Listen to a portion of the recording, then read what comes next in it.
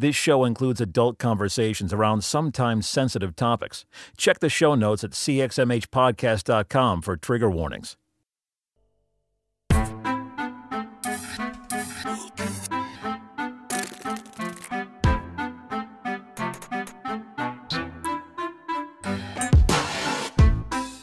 You're listening to the CXMH Podcast with Robert Vore and Steve Austin. CXMH is a podcast at the intersection of faith and mental health.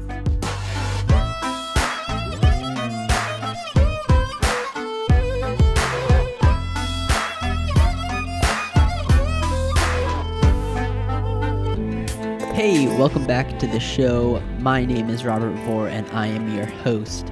Just wanted to give you a quick heads up, little intro. Our guest this week is Brittney Moses, who, if you're familiar with kind of the intersection of Christianity and mental health online, there's a good chance you already know who Brittney is, but she's a clinical psychologist. She also writes about Christianity and mental health with obviously a psychology and faith background, which is really awesome. She's all over social media, really popular on Instagram and Twitter and Pinterest, things like that. She's also the developer of the Faith and Mental Wellness app, which is a fantastic resource. So lots of good things. You'll hear all from her story, how she gets into this line of work, kind of the same intersection that we find ourselves at, as well as how to connect with her and her thoughts on a lot of things. This is a phenomenal episode. Brittney is a great friend of ours. I do want to let you know that Steve did this interview, so I'm super jealous of his time that he got to spend with Brittney during this. But so glad that we got to have her on the show for us to hear and also for you to hear, because I think she has some really amazing things to say. So before we get into it, I do want to remind you real quick about the exclusive CXMH community group that we've started on Facebook. It's been phenomenal, people sharing their stories. Brittney is in that group, so when this goes live, if you're listening to it, it's already live. When this goes live, there'll be a discussion post in there where people can ask questions, leave comments, and Brittney can respond, things like that. So we do that with most of the guests and obviously other people who listen and are passionate about these same things. To join that group, all you have to do is go to cxmhpodcast.com/support. That will redirect you to our Patreon page and sign up to support the show at the very minimum price of $1 a month. That's not a lot. I know that we're all in different places, but not a lot. If you do that, it'll ask for your email and I'll send you an invitation. You don't want to miss out on that. There's lots of good conversations in there, people sharing articles and ministry ideas and personal experiences, as well as interacting with the guests and myself. So do take advantage of that. Just wanted to remind you real quick. Now, without further ado, here is our episode with Brittney Moses. Hey friends, welcome back. It is CXMH. This is Steve Austin. Where the heck is Robert Vore? I don't even know, but yeah, I've hijacked the show. I get to ask all the questions today, so you're welcome. If you miss Robert, then you'll have to listen next week, and hopefully he'll be back. But for today, it's me, and I'm hanging out with Brittney Moses. Brittney, welcome to CXMH. Hello. Thanks for having me. Yeah, so glad that you were here. So in the intro bit, Robert and I shared your bio, but would you dive in a little more and tell us, more about your story and why you're all about this Christianity and mental health thing? Absolutely. The whole faith and mental health thing probably really started about a year or so ago that I really started diving into it. And I think that comes from two things. One, it was something that I saw as a crisis in the church. And it was something that I had battled with personally. I know, Steve, we've talked before, and we've kind of shared our stories, which is awesome that you guys have this community for that. So I'm like, where do I start? First of all, I decided to go back to school for clinical psychology and to kind of just not just be an advocate, but also help the church understand, all of the functions of mental health issues, of mental illness, and that sometimes it's not just a demon or something that you can pray away, right? Come on, tell it again.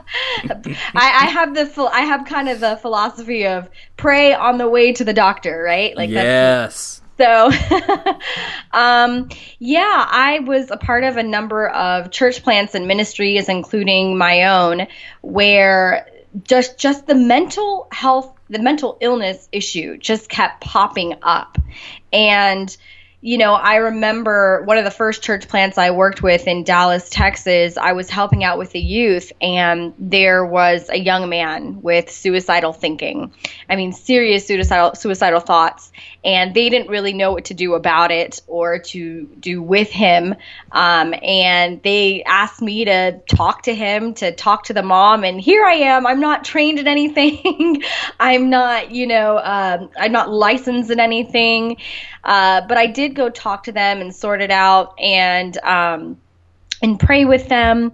But I think that was one of my first recognizable encounters where I realized, wow, like this is a really big problem. And not only is it a big problem, but our leaders don't really know what to do with this. I believe in prayer. I believe in deliverance. But as you probably know, Steve, that with a lot of these cases, there are biochemical imbalances going on. There are genetics going on. There is trauma going on. There are so many factors that are going into play that need to be looked at, things that I didn't understand fully at the time. And so I realized that, wow, this is really a problem. But not only that, but I saw this same occurrence in a number of churches and ministries I was going to, just people mentally blocked, and so blocked that it really inhibited their ability to live a fulfilling Christian life, to have satisfying relationships, to even view themselves or God correctly. And these are all things that are important for us to walk out the callings that we have on our lives, right? And so, and not just with others, but with myself. When I was a teenager, I struggled. I was going through a lot of trauma at home, and I was struggling with depression. I felt very, very trapped. I felt like I just couldn't see another side of all the chaos in my life. I was downward spiraling with negative thoughts, and I didn't have the self-control or the coping skills to deal with that, which is very common in teenage years, which is why I really feel for teenagers, right? Because it's the onset for mental illness. You have so many different dynamics and pressures coming at you. You're trying to figure out who you are in this world, and you aren't necessarily usually mature enough to deal with that. So for me, that is when I had my first experiences with self-harm, to kind of numb the pain, and I episodically dealt with depression here and there from then on. I was never diagnosed, but I have dealt with it more episodically.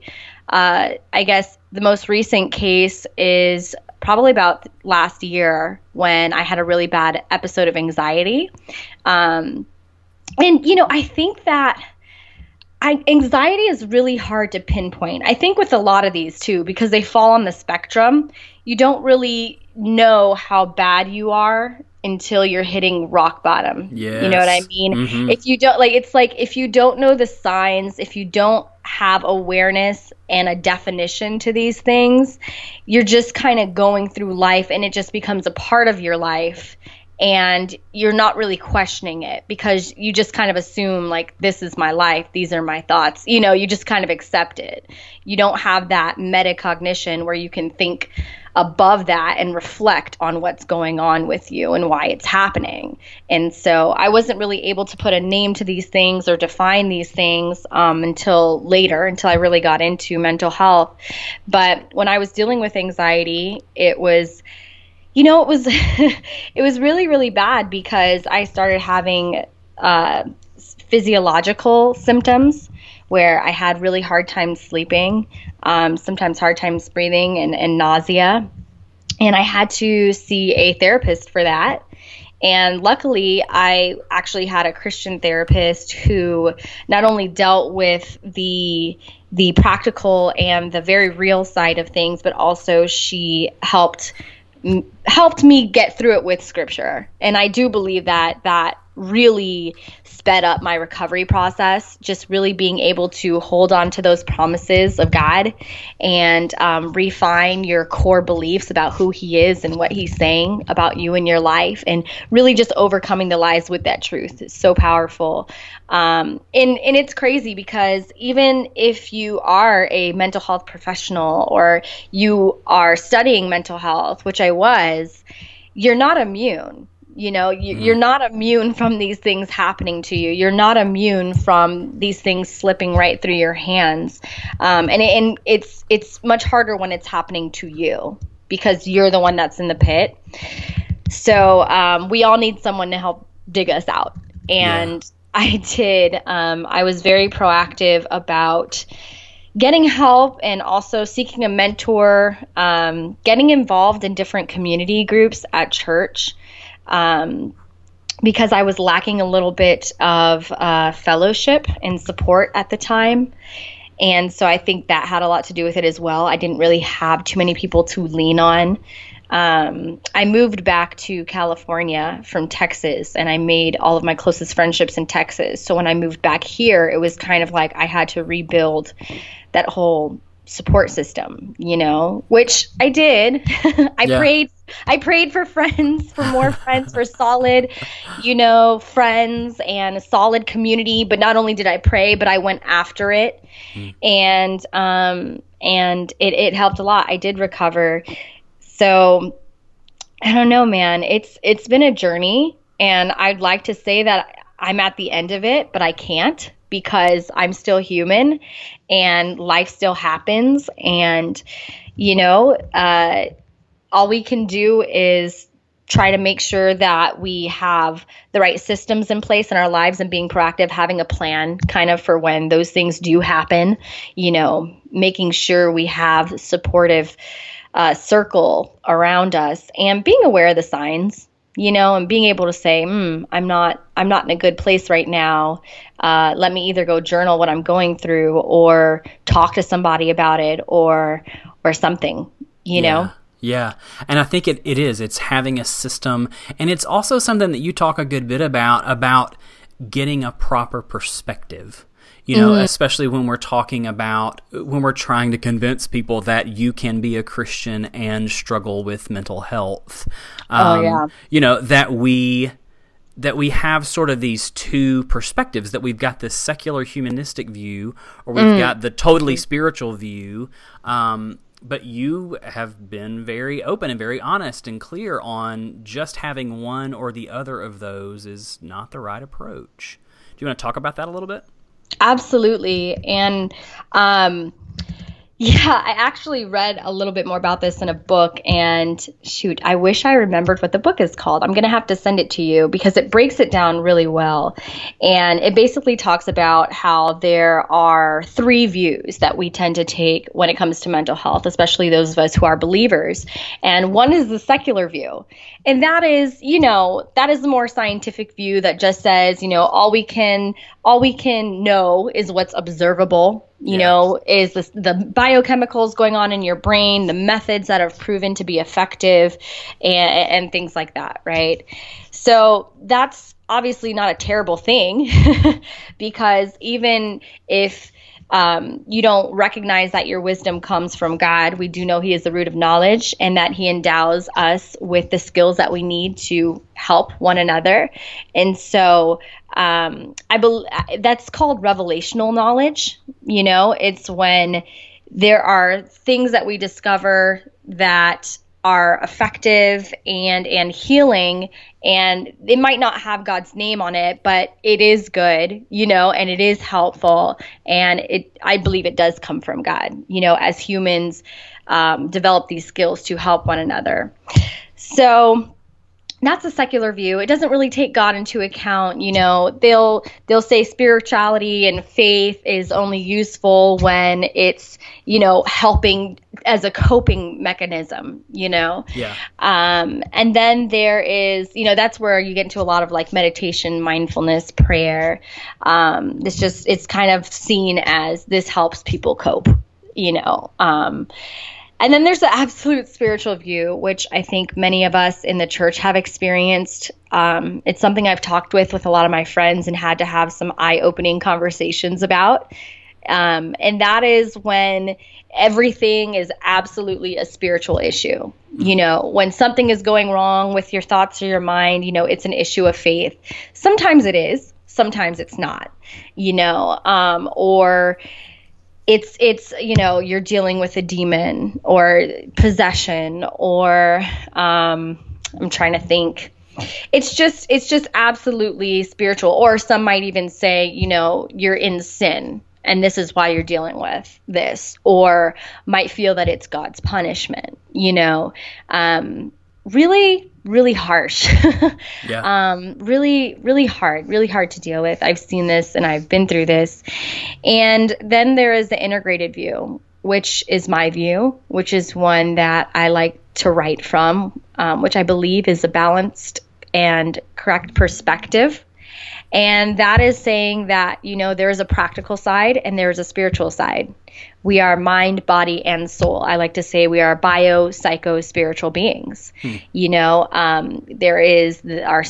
the spiritual issues that we have to deal with, but then there are also the biological and physical and psychological issues that we have to deal with, all together. And because, even though we've come to Christ, even though we have been saved, even if his spirit does dwell within us, we still are living within a human body in a fallen world, and we are imperfect. So many times our thoughts go wrong and our bodies go wrong.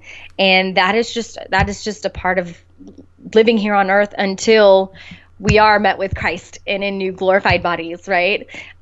Just like any part of our body gets sick, our minds get sick too. I think people forget that there's a biological system going on up there.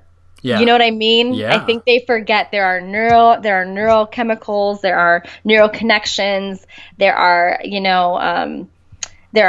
circuitry. I mean, there's so much going on in the human brain that also contributes to mood and behavior that is very physical.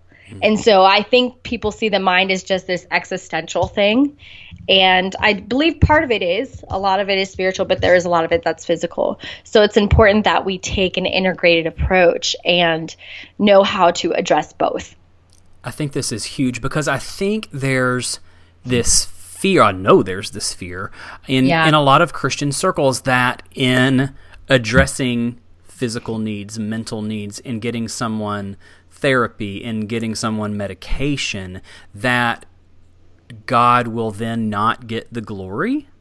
Right? Like that's such a Christianese phrase, God will get the glory. But like it's true, right. Like I think that we're afraid that if we address it from a physical, mental way, biological way, that we take away God's glory. Does that sound true to you?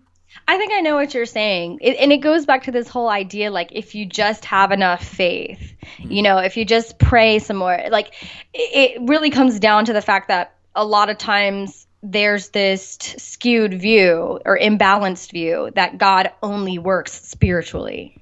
You know what I mean? Yeah. But like I was saying earlier, he works in the physical world, but not only that, we know that he works from brokenness. We know that Paul said he had this thorn that he was dealing with, but despite this thorn, this dysfunction, this hang up in his life, God still used that. That's where his glory comes in, right? Yeah. Like it comes in where although you're broken, although you're fallen, although you're failing, he's still prevailing in your life. Like to me, that's where he gets the most glory. So, you might be having a mental dysfunction or on medication or have this diagnosis, but you're still showing up, you're telling your story. Other people are being healed or being set free from your testimony. That is God's glory. So it's all about perspective, right? Having a healthy perspective. So what do you say to churches then who say, "Oh wow, we've got some jacked up people coming to church. We've got some people with issues coming to church. We have some really broken people in our congregation. We have some people that are not okay." But here's what I know about you from following your blog, from having your app on my phone, from being a part of the Facebook group. You are the bomb at creating authentic community. Like, you're so good at it. Oh, it's true. Thank you. Wow, you're welcome. It's a thank you. But what do you want pastors, lay leaders, people who have influence in the church to know about the importance of authentic community for people who have been broken? Oh man! First of all, thank you. Oh, that just made me feel so great. Yeah, I mean, authenticity, vulnerability, it's so important. And I'm not saying that churches aren't doing this, because there are a lot that are. But I'm trying to think how to word this, because it is such a big issue, And I will say this, though: in order to evoke vulnerability and authenticity in others, you have to show that. You know what I mean? Like, you have to show that yourself. You have to display it. You have to example what that looks like. So if you're seeing vulnerability and authenticity in my group or my app or whatnot, it's because I'm being vulnerable, within the group. I'm sharing, like, this is what I've struggled with, or I'm asking real questions, about how they're feeling, and adding my own as well. I go in there and I ask for prayer when I'm dealing with stuff, or I've posted, you guys, I had a really hard day with anxiety today. I decided to go for a run, and I might post a picture of me in my running shoes, And so, I would say vulnerability begets vulnerability, and here's the thing: we already know that even though this is contrary to the Bible, we know that a lot of people show up to church believing that they're supposed to be together and they're supposed to be okay, to show that, no, my faith is strong and God is keeping me. You know what I mean? Yeah. Especially with leaders. And I was actually just reading an article about, providing a safe place for leaders to deal with their mental struggles. And so there just needs to be a conversation. Basically, there needs to be some type of conversation or message that is saying, first of all, this is what I deal with. This is what I have dealt with. This is what I'm struggling with or have struggled with. And if you're struggling with this too, let's go on this journey together. It needs to be like that. It's not that we're pointing people to the cross. It's that we're both walking to the cross together. Man. You know what I'm saying? Yes. So it needs to be more of that type of communication. And a lot of people just aren't talking about mental illness in the church, and I think that's because it's misunderstood. I mean, you're just not going to talk about something that you don't fully understand, or it's not talked about in a healthy way because it's not understood. And I've seen it and I've heard it before, and it breaks my heart because that stops people from opening up. So yeah, there needs to be a conversation, but first there needs to be an example of vulnerability. Maybe your church opens up a support group for those who are battling with mental illness, or the family and friends of those who know someone who's dealing with it, because it takes a toll on them as well, or they need to learn have helpful support. I think every church should have a therapist. Oh, Kristen Kinsevich loves you. You're getting the gold star from Kristen right now. Oh, I love Kristen. Oh my gosh, she's sending you $5. You better look in the mail. She is, and a prayer cloth and some water from The dead side. You're getting it all. She's sending every bit of it to you right now. Oh my gosh, I just love Kristen so much. She's the greatest. We love Kristen too. Oh my gosh, I love her. I just want to fly down and just have coffee with her one day. It's going to happen. It's going to happen. Oh, because she'll never be able to get in the coffee shop with that big head now. Oh my gosh. Oh my gosh. She's just, me and her, like, our visions are so matched, and you guys as well. It's just like, it's so fueling, like, to see other people who just see what you see and get it and are just doing it in such a healthy way. I just love it. But anyway, yeah, there needs to be a conversation about it, because the truth is, we know that 1 out of 5 Americans are battling with mental illness just in America. So chances are there are a few of those people in your pews that are sitting in your seats. They're there. You just don't know that they're there. They're there. They're just not telling you about it, but it's inevitable. They are there. Maybe they're not chronically diagnosed with mental illness, or maybe they have one, but they don't know it because they don't know the signs or what to do about it. You're wondering why their behavior is erratic, or why they're always struggling with this or thinking like that, why it's so hard for them to grasp, certain, things. Yeah. They could be struggling with mental illness, especially if they've been through trauma.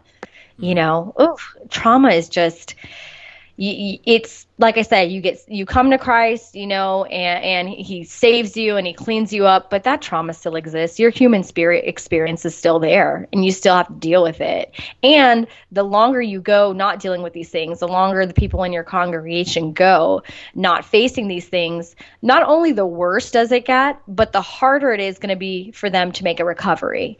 And it's on average that people wait about 10 years until they actually get recovery for their issues. Yeah.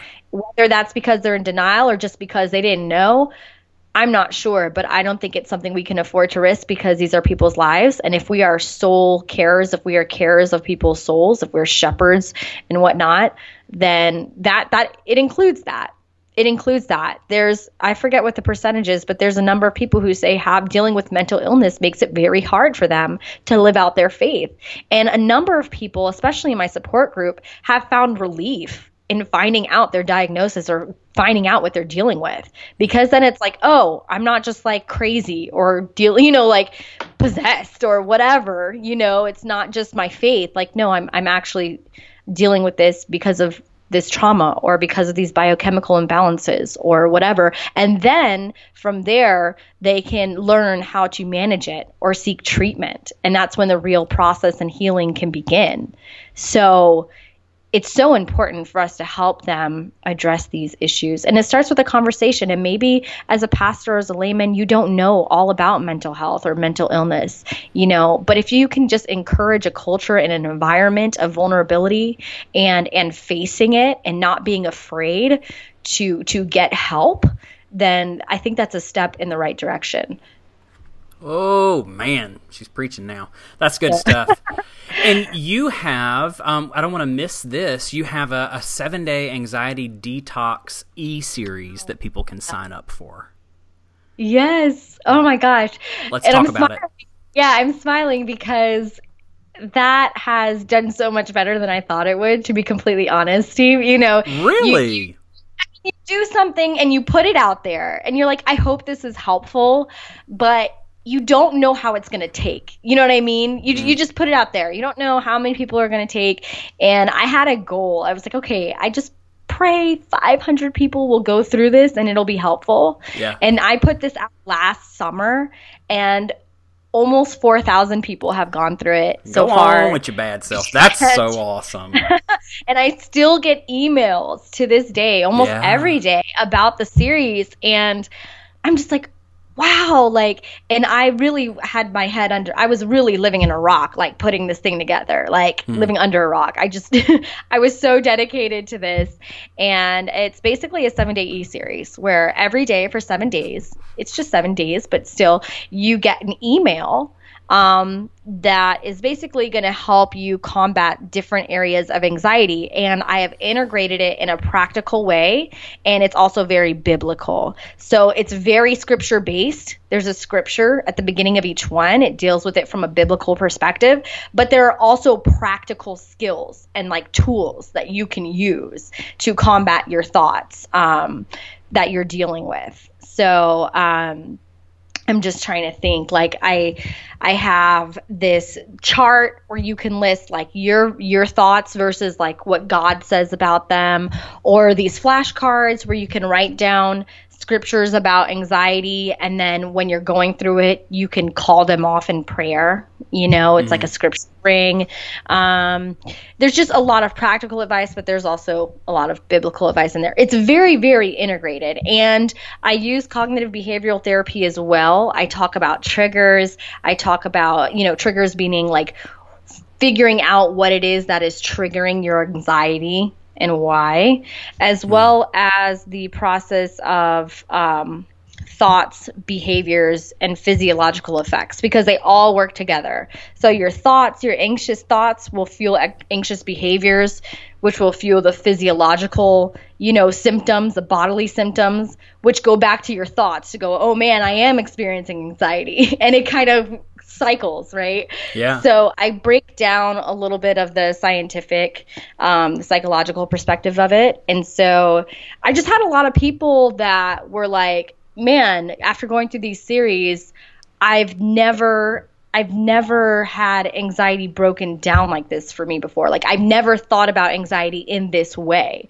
but I do provide those biblical references so that, because that's the point, there is hope, right? Like even though you're dealing with these things and you have these tools, we still have hope in Christ. He anchors us through it all. So he is an anchor for us through the entire series. And it's been really successful. I've had girlfriends like, my boyfriend's been dealing with anxiety. I told him to go through your detox, and so there's funny little GIFs in there, so it's kind of, there's some lighthearted fun stuff too. So, very cool. So happy about it.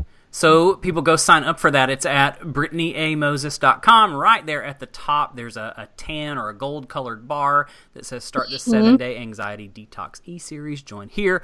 Go do that. All right, here I want to ask you about this because I think this matters. I'm a writer too, and so words are important. And so your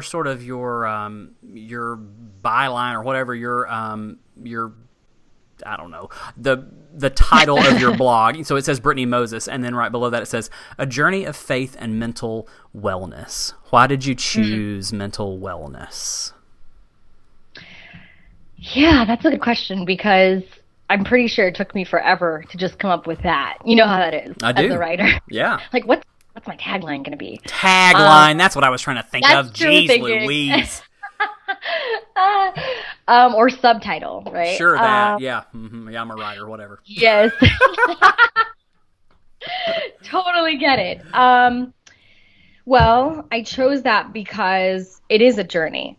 Like I was saying earlier, I would like to say that it ends here, but the truth is, for many of us, probably for all of us, because I believe that we all deal with mental health issues on a spectrum, it's not going to fully end until we see Jesus. As long as we're in human bodies, that's the reality of it. But we can journey together through it.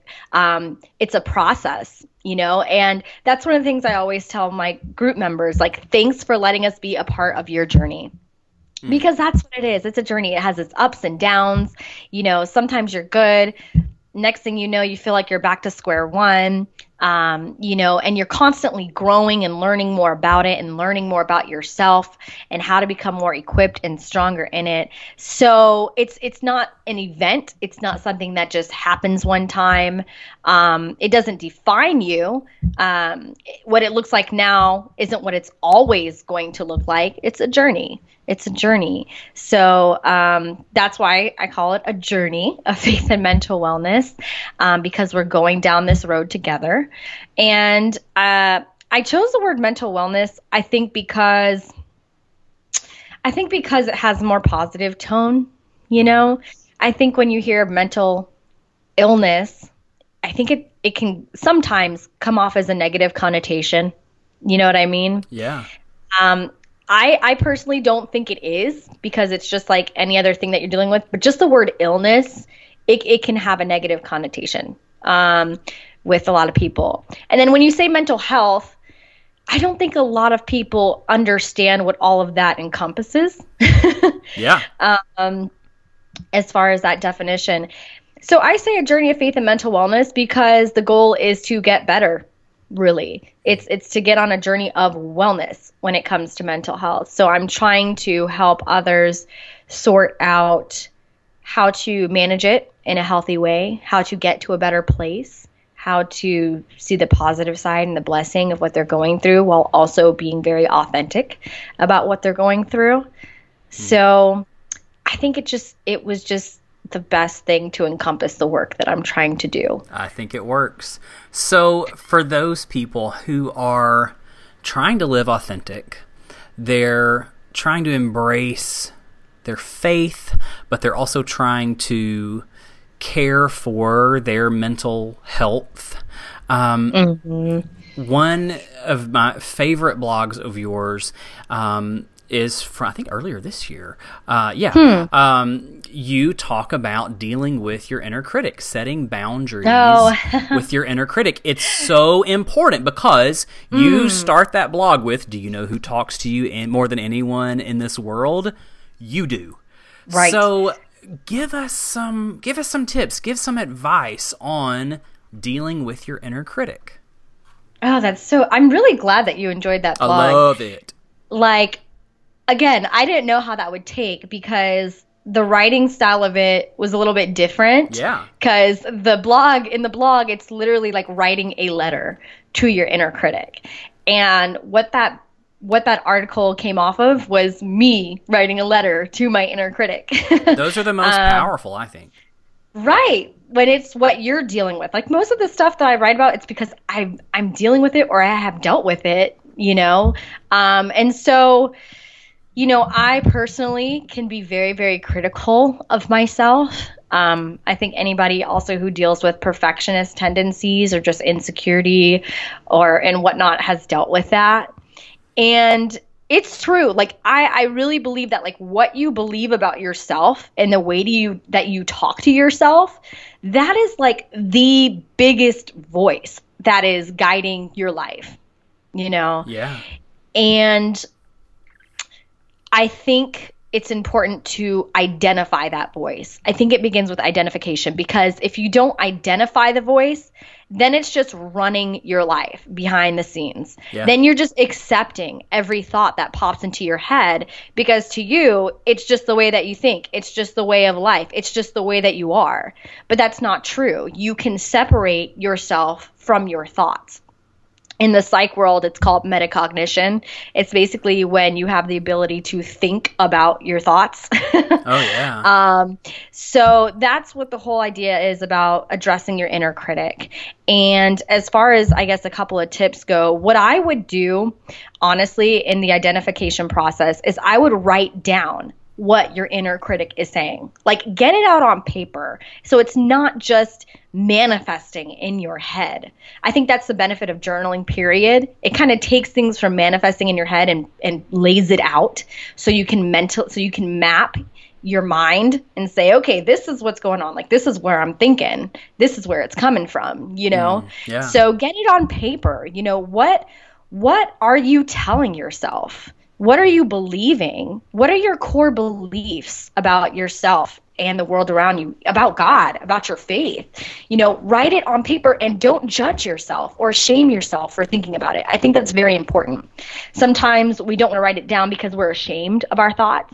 Yeah. Because they're ugly and they're shameful. And so one thing I have dubbed of my journal is that it's a place where I do not judge my thoughts. I do not judge myself. You know, I do not edit it. I just lay it all out. The truth, the raw, the ugly. because that's the only way you can really deal with it. So, write down what your inner critic is saying.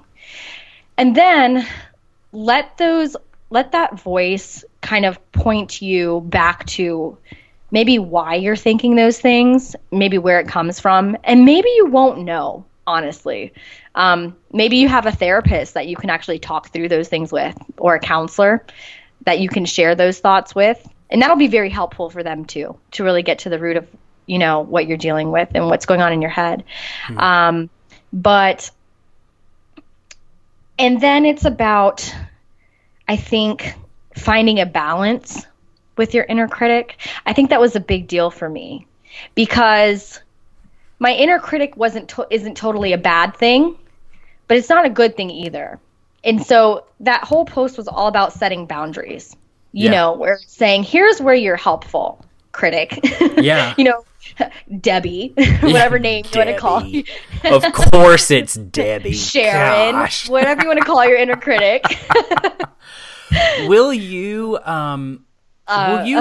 will you read your letter, the Dear Inner Critic letter? I will, absolutely. Let me actually pull it up. Okay. Yeah, whatever you want to name her or him. Dave. Oh, Look man. Here. Stinking Dave. He's so critical. Dave's so critical. You know the name of mine, right? What's that? Robert. Friggin' Robert. Gosh. Rob. Lee. Okay. This was the letter that I wrote to my inner critic. I think that everybody should write it. And the whole point was about setting boundaries. And so I said, Dear inner critic, I appreciate you. I appreciate you because you make sure that I hold to my convictions, live in truth, and protect me from pride.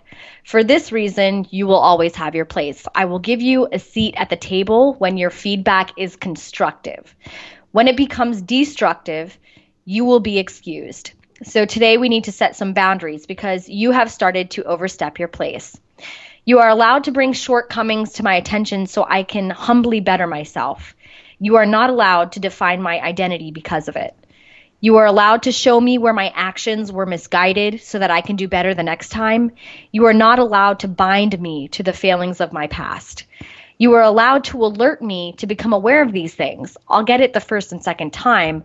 You are not allowed to rampage in a cycle of shame, which produces no fruit. You are allowed to warn me of the potential dangers should I step out and take risks so I can weigh my decisions. You are not allowed to withdraw me to the persecution of fear and self-doubt. You are allowed to take in constructive criticism from those around me so that I can grow in wisdom and understanding. You are not allowed to let the reckless opinions of others override the security of who God says I am and myself to be. I list out today that we are both clear on where your voice begins and where your voice ends.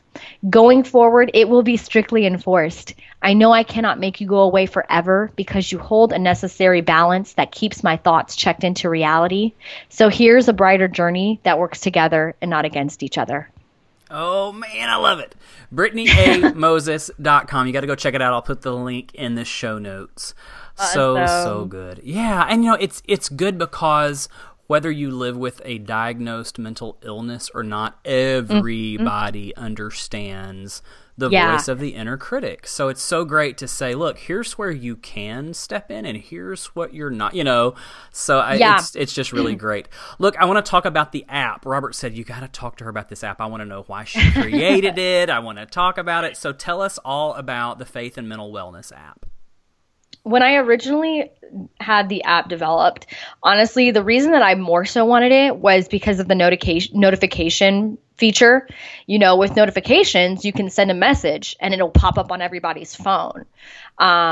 So that's really why I wanted it in the beginning. I wanted to be able to have a process where I could send an encouraging message for those who are struggling, and it to be a daily pop-up reminder on their phones. Again, a lot of these things birth from struggles that I've dealt with. I think about the things that I was dealing with when I was struggling and the place that I was in and the things that I wish that I had that would have helped me. Yeah. Yeah. And so that's where a lot of these ideas come from. Like, I wish that I had something that would kind of daily check in with me or elevate my thoughts or kind of get me unstuck. And so that's originally why I developed the app. But then I thought, why not just basically make it a spinoff of my blog? The truth is that 75% of online users are checking things out mobily rather than on their computer. So it just makes it more convenient for them to access, the articles that I write, the journal prompts that I have. But I also wanted to be able to offer exclusive things that are just on the app, like devotionals. So there'll be devotionals there. And then also a one-stop place where you can also access the Faith and Mental Wellness community, which is our online Christian mental health support group. We got a prayer wall, which I love. Oh my gosh. Yeah. People just pour their hearts out on there, and you wish you could do something when you read these. But you can. You pray, obviously, but it really that also builds that authenticity, because it shows you very raw what people are dealing with, and people are going through a lot. And these could be the people that are like sitting right next to you that say, I'm fine, I'm okay, There's a Bible on there. Also, I wanted to be able to have my my printables on there. Like I have a self-therapy anxiety guide, and I have a Bible study worksheet. So it's pretty much it's pretty cool, because it's basically like all my work in one place. Yeah. And so I thought that was really cool. And then the latest feature that I developed that I've been wanting for a while is this mood tracker. And that's where every day you could go in and you can input your mood. It gives you a spectrum. It asks you how are you? Great, good, okay, bad, awful. And you can note take what happened that day or what was triggering you or whatnot. And then it will give you a history of your mental health levels based off of what you've been tracking. So it'll show you, based on what you've been logging, if your mental health has been going down or up. You have the notes that kind of show you what's been contributing. And so it just makes your mental health process or levels very practical and observable for yourself or those who are supporting you. They can look at this and see how you're doing. It's good stuff. So I really wanted that, and that's only on the app. And then I started some podcasts, and so the podcasts go to the app too. And I'm hoping to record some more of those coming up soon. Woohoo! So the app is just kind of a one-stop shop for everything. Yeah. And I just think I think it just made it easier. I like easy. Do you like easy? I like easy, yes, for sure. So it's just easy, easy way to access everything. Yeah. So I want to know from you advice for people who are listening to the show who have maybe for half a second considered therapy, going to counseling, but they're scared to. They know the stigma around going to therapy, but they are miserable in trying to recover alone. Yeah. How would you encourage that person? I would say that the moment that you are having the thought or questioning if you should get help, that's usually always a sign that you should. You're having that thought for a reason. And, man, it's just like, don't let anybody shame you out of getting the help that you need, even yourself. Have enough love and care for yourself to get the help you need when you need it, because your life really does depend on it. In fact, they show that those who do go to therapy, they start seeing, they might not recover right away, but there are feelings of relief that do follow. And it is a process, but the truth is, even therapists have therapists. Yeah. Therapy is not for crazy people. It's not even just for people who are mentally ill. It's for, I believe, anybody who's just stuck in their life within themselves, and they're having a hard time digging your way out. I believe there's a scripture that says, pity on the one who falls alone. If there are two, at least one can help the other up. And if there are three, well, a three-corded strand, you can't break, Yeah. So the truth is that we can't dig ourselves out of a hole. Picture yourself in a hole. You can't dig yourself You can't reach down and get yourself out because you're in it. You need somebody who's outside of the hole to reach down and pull you out.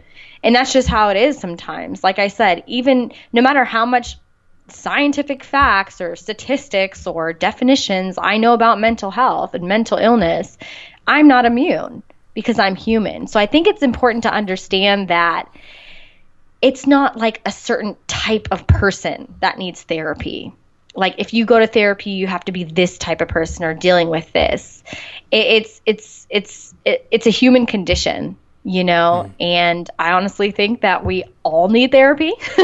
Yeah. You know, if you were to ask me, I think everybody needs therapy because we've just all been through the human experience and have things that have shaped us in painful ways and in dysfunctional ways that carry through our lives and play out through our behaviors and thoughts in ways that we don't realize. So I think everybody needs therapy personally, but you know, if you're scared, what I would suggest is, you know, if I'm trying to think there, you know, depending on which route you go to find therapy, obviously if like you're a college student, many colleges offer clinical therapy or they have a clinician that's on campus that is a part of your student fees that you can go visit. Or if you have insurance and you're looking, what you can do is you can have a consultation, just a consultation with your therapist. Just, you know, talk to them over the phone or meet them one time. Get a feel for them. You know, tell them what you're going through and take it step by step. But I think the biggest thing is to care about yourself enough to get the help that you need, because the truth is that it could change your life. Imagine your life and the way that you view yourself and whatnot being completely different in 6 months to a year. Imagine not being in the place that you're in right now, or at least being able to manage or learn from it in a healthy way. I mean, your life could look completely different. And I think for me, when I got help, that was my anchor that made it worth it. The thought and the vision that my life could look completely different than the place that I'm in right now 6 months or a year from now, because I chose to get help instead of staying where I am. And I think that your life is worth that. That's so good. That's so good. And I think it's important for people.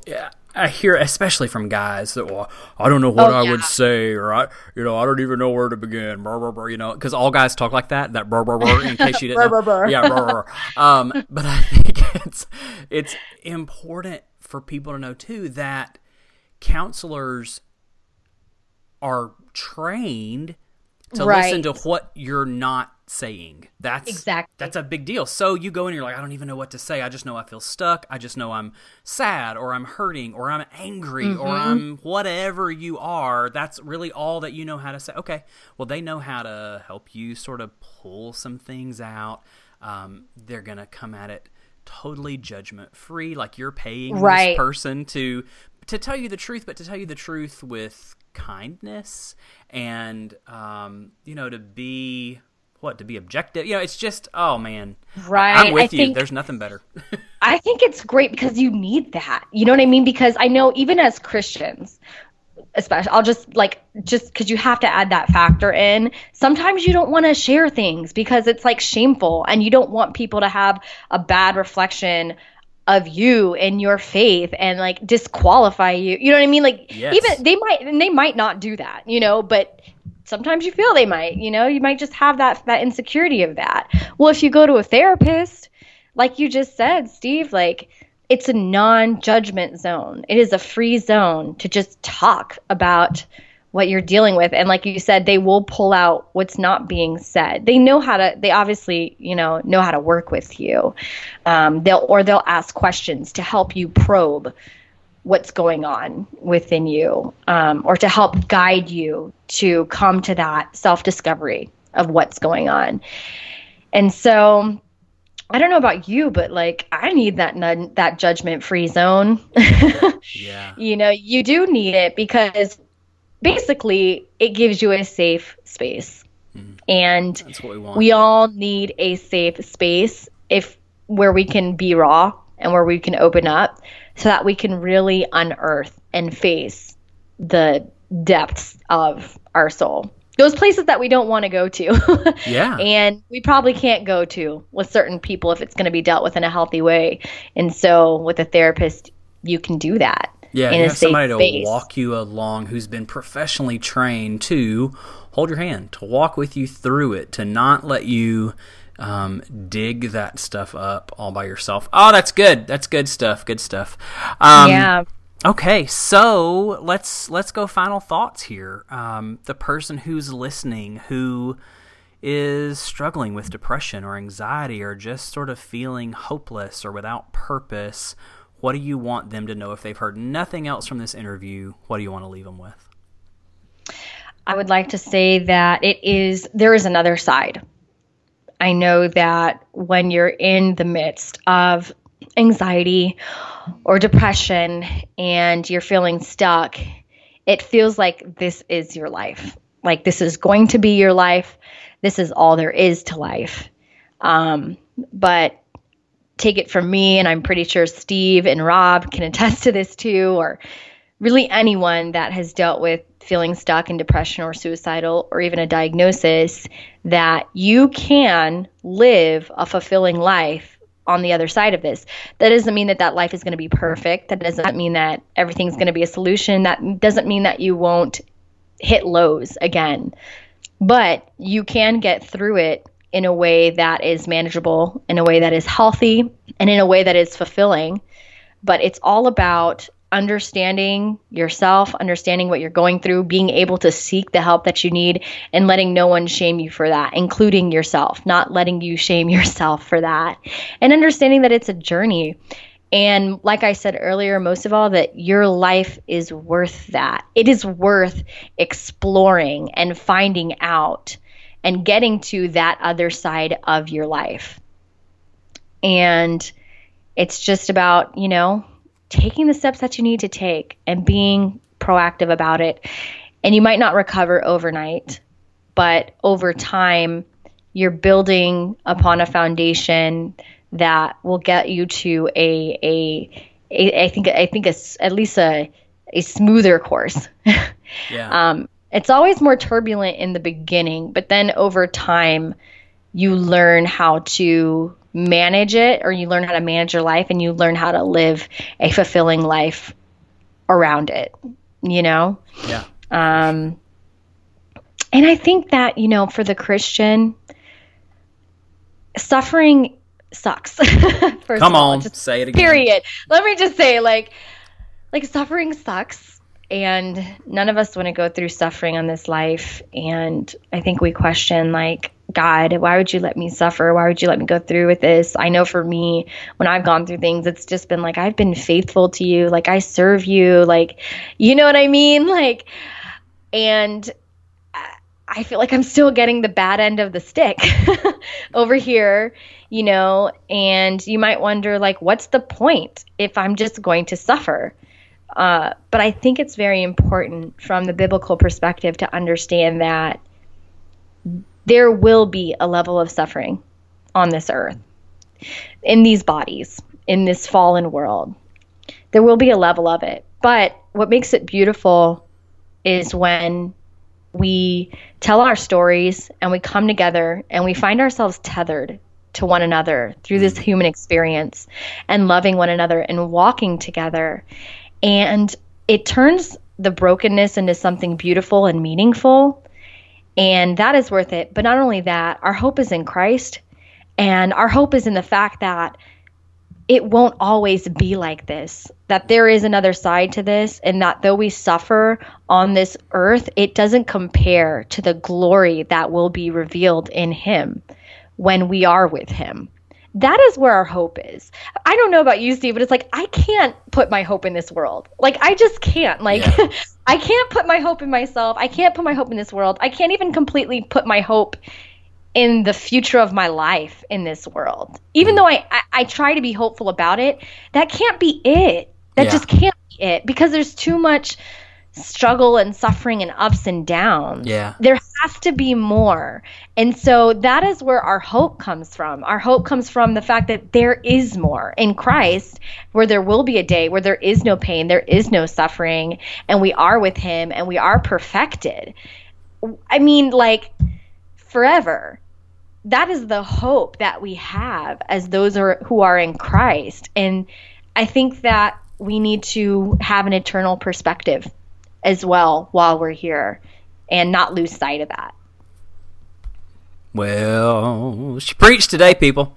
Brittney Moses, thank you so much. So good. You. Tell everybody where they can connect with you, read all your stuff, download all the things, be in your community. Tell it all right now. Let's go. Well, I love making new friends, so I would love to have you. Yeah, so my handles are Brittney Moses, BrittneyMoses on Instagram and Snapchat. And let's see, if you're on Pinterest, I pin a lot of mental health things and quotes under Brittney Moses. My Twitter, however, is Brittney_Moses. This girl bought me to it. I don't know. I think I should message her one day and be like, hey, I think she's a teenager. I should be like, I'll give you $50. Yeah, for that's my all handle. she wants. Probably 25. Like $25 just for my handle. Like, you know, yes. So Twitter is Brittney_Moses. And then, yeah, BrittneyAMoses.com is the website. If you go to the Google or iTunes stores for the Faith and Mental Wellness app, it is a free download. It's a free resource. And on Facebook, we are the Faith and Mental Wellness community.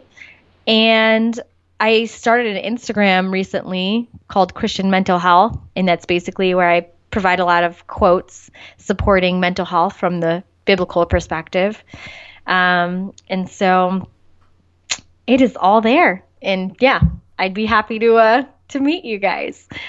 Wonderful, wonderful, wonderful. Thank you so much for sharing your story and tips and tricks and advice and hope and just all of that today with all of us. Thank you, thank you, thank you.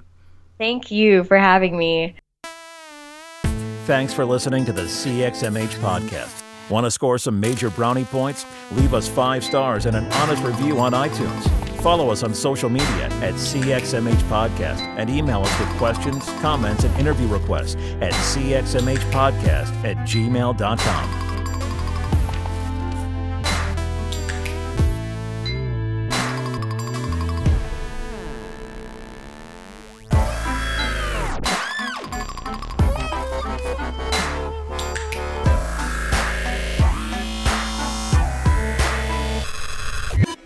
A final note. If you're in a dark place today, struggling with suicidal thoughts, you are not alone.